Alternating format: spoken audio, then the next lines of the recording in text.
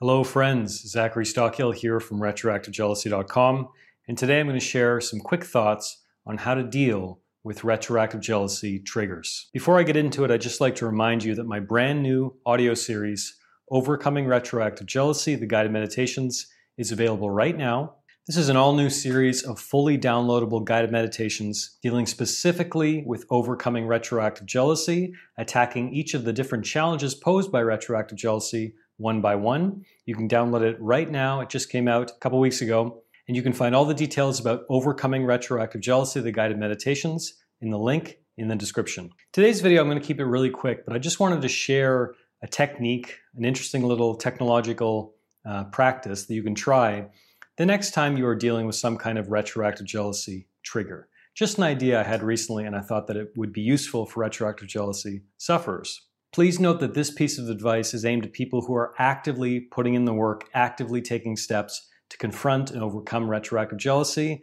This is not for people who are just kind of dabbling and watching a video on YouTube and then doing nothing really proactive other than that. I'm not trying to attack you people. If you're doing that, that's fine. But I'm saying this particular piece of advice is aimed at people who are actively putting in the work, reading books, taking courses, talking to therapists, whatever, actively taking steps to confront and overcome retroactive jealousy. And my suggestion is coming up with a personal vision board.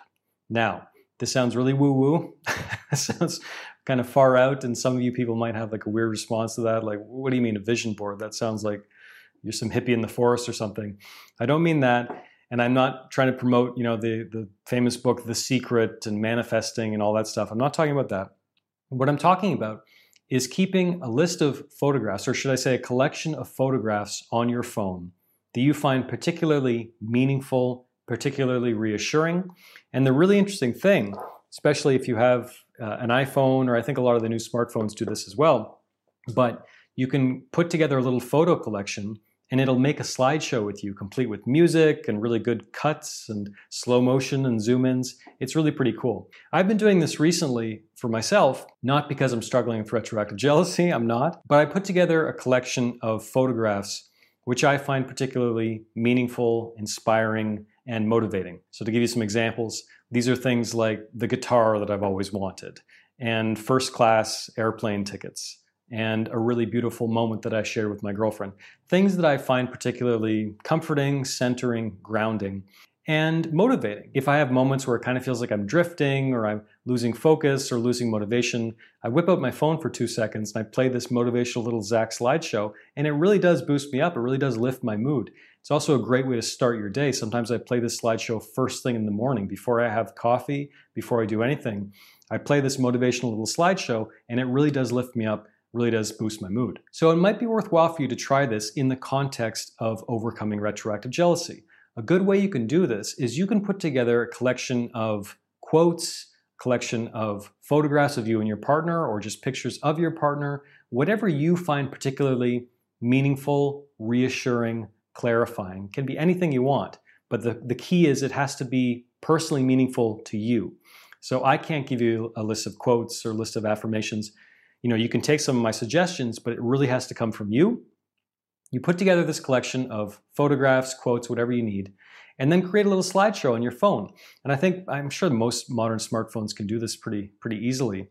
And pull this little slideshow out the next time you're having perhaps a retroactive jealousy attack, or the next time you're feeling anxious, or the next time you're confronted by a trigger you don't like, or if in the middle of the day you're kind of having a crappy day and you want to lift your spirits, something like that.